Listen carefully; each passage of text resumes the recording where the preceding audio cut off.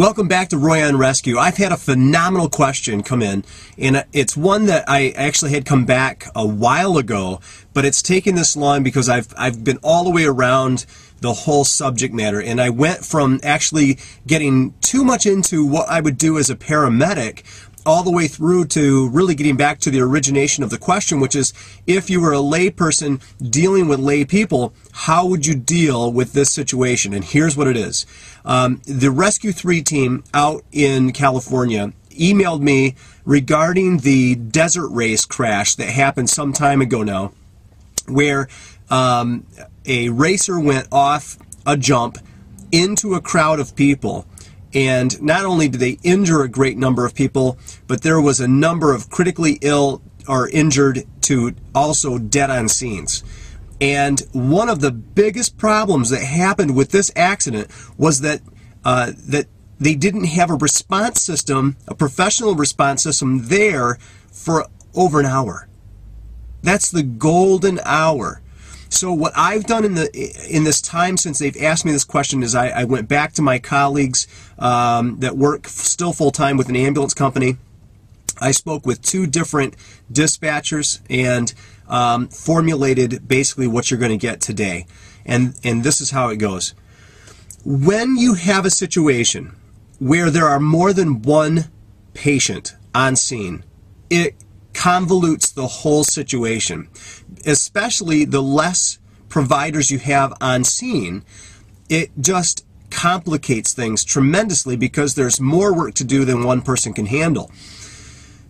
One of the factors that makes this incredibly difficult is having to triage.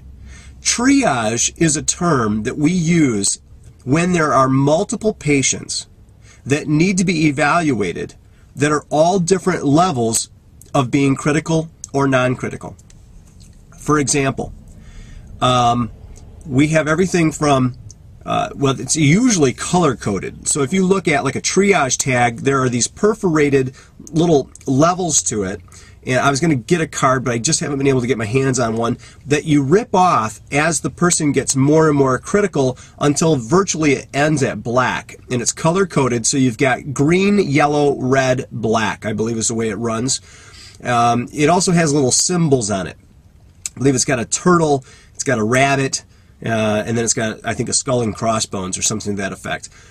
Green means usually that the person is in need of being seen by a medical professional and evaluated, but they're probably your walking wounded. They're the people that have bumps, bruises, pain, but they're not critical. No airway problems, no breathing problems, no circulation problems, no fractures. If they do have a fracture, it's sustainable. They can maintain some control of it themselves. These individuals, again, are your non-critical. They're going to be the last to go when ambulances arrive or when the air vac comes. Then you have your yellows. These are individuals that are awake. They are a little more serious than a walking wounded, so they probably either have maybe some paleness. They might be showing some increased pulse rate, increased respiratory rate. They might have a little bit of difficulty breathing, but they still are alert and conscious. And you can usually come back to those people and say, hey, how are you doing? Is it getting any worse? How are you feeling? And they'll explain it to you, and they'll either sustain at that yellow or they will graduate to the next one.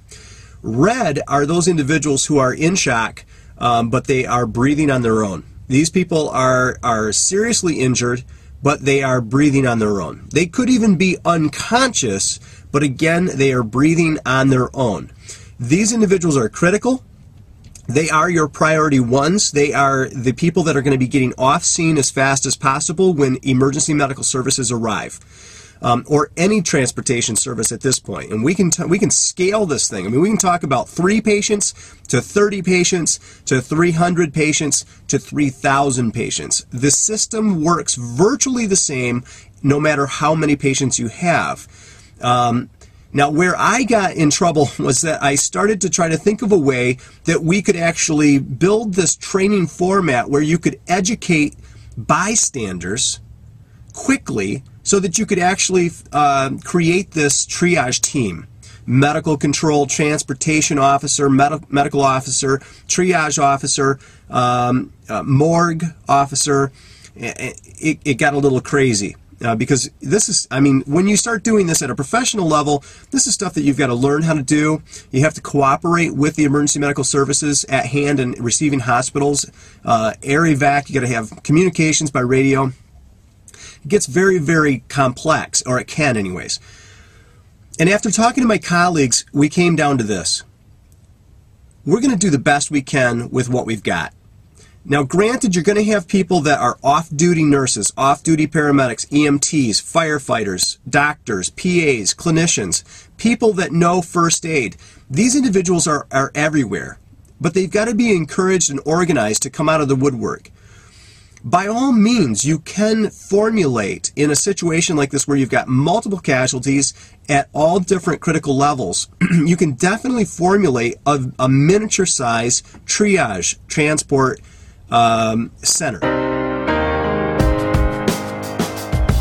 But I think a critical element here is not to feel like you're dropping the ball or making the conditions of the patients worse simply because you're frustrated because you cannot organize it the way you would if you had multiple systems arriving, the ambulance, EMS, the fire departments, the air evacs, and so on and so forth. So somehow we've got to realize that what we're doing is the best we can with what we have, and that is the best we can do. However, we could group these patients into these categories. Walking woundeds. As people are out there asking if everybody's okay, you can take charge, formulate this medical control on scene, even as a good Samaritan or as a volunteer, and say, who wants to help? And so you collect those individuals, and then you say, here's what we're going to do. In this section over here, we're going to have our walking woundeds. I want them to sit on the ground because they could get worse. Their slight stomach ache right now could be internal bleeding, and they could actually go into hypovolemic shock and become a priority. So I want them to be categorized over here. They need to be seen. It's just that they're walking wounded. They're potentially not injured that badly. They might transport, they might not, but let's put them over here so we can keep an eye on them. The next section is going to be the second priorities. These are the individuals that do have abdominal pain. They might be pale, cool, sweaty, but they're not decreased in their level of consciousness. They might just be fear-induced psychosomatic shock. These people might have a fracture, a serious cut, but the bleeding is controlled. These individuals need to be seen and transported, but they're not critical. They're not the first to leave. But we're going to want to have them in one section over here so that we can keep an eye on them and watch to see if they graduate to priority 1 or the next to goes. Then you've got your priority 1s. These are individuals that are unconscious but breathing, obviously in shock. They have multiple fractures of long bones. They have possibly they are paralyzed or have some semi-paralysis. These are individuals that might die. In the triage scenario, they stop breathing on their own. They are now a black tag. Now this is extremely, extremely touchy. I know this is touchy. It is so difficult as a rescuer to know that if you had one-on-one time with a patient, that you could probably give them rescue breathing and artificial chest compressions and sustain life for another 6 minutes, 8 minutes, 10 minutes, or sustainability, or at least the ability to revive them with an AED and with ACLS, advanced cardiac life support. But because there's multiple patients, because there's chaos, they stop breathing, they get brought to the morgue, the makeshift morgue, and are no longer worked on. This is probably one of the most difficult situations that was faced in wartime. Triage, of course, is a valuable tool in trying to figure out what soldiers that are injured are going to be considered dead versus those who are viable. We have limited resources. And when a person stops breathing and they lose their pulse, they're clinically dead. But in triage, if they can't breathe on their own, it means that they are so critically injured that they probably will graduate to dead within a short amount of time. if we had enough resources that we could allocate to them, we would do so, as long as we were not neglecting the others. But in a triage situation, it's because there's more patients than we have healthcare providers or rescuers. And that is one of the most difficult situations to deal with, is categorizing people who are not breathing, not moving, into the dead category. But that is how triage works. That's the formula that works for triage, so that we can pay attention to those that are viable, that we can contribute to, that we can give our resources to help them. Remember that if you do have to make a makeshift morgue, and there will be people that have obvious signs of morbidity, decapitation, open skull fractures, eviscerations, and no pulse, no movement, no breathing. These people are obviously, they're dead. The makeshift morgue should not be a place where people are gawking. This should not be the location where people are passing by on a regular basis or stepping over the bodies. This makeshift morgue, there's no critical treatment going on there. Sure, we could go back there, send another volunteer back there to double check to make sure none of them have revived and started breathing. That's always a good idea. But they should have stuff covering their faces at least and their major wounds. Give them dignity in this time of death. Have people standing around that section to make sure no one is stealing or pillaging off from the bodies. It's hard to understand. It's hard to believe that this would happen, but it would. And we must treat those bodies in a dignified way, in a respectful way. And then focusing the majority of our volunteer and trained personnel onto the viables, or hopefully viables. When emergency medical services arrive, this is the professional level now, and we actually have someone who's ready to take scene control.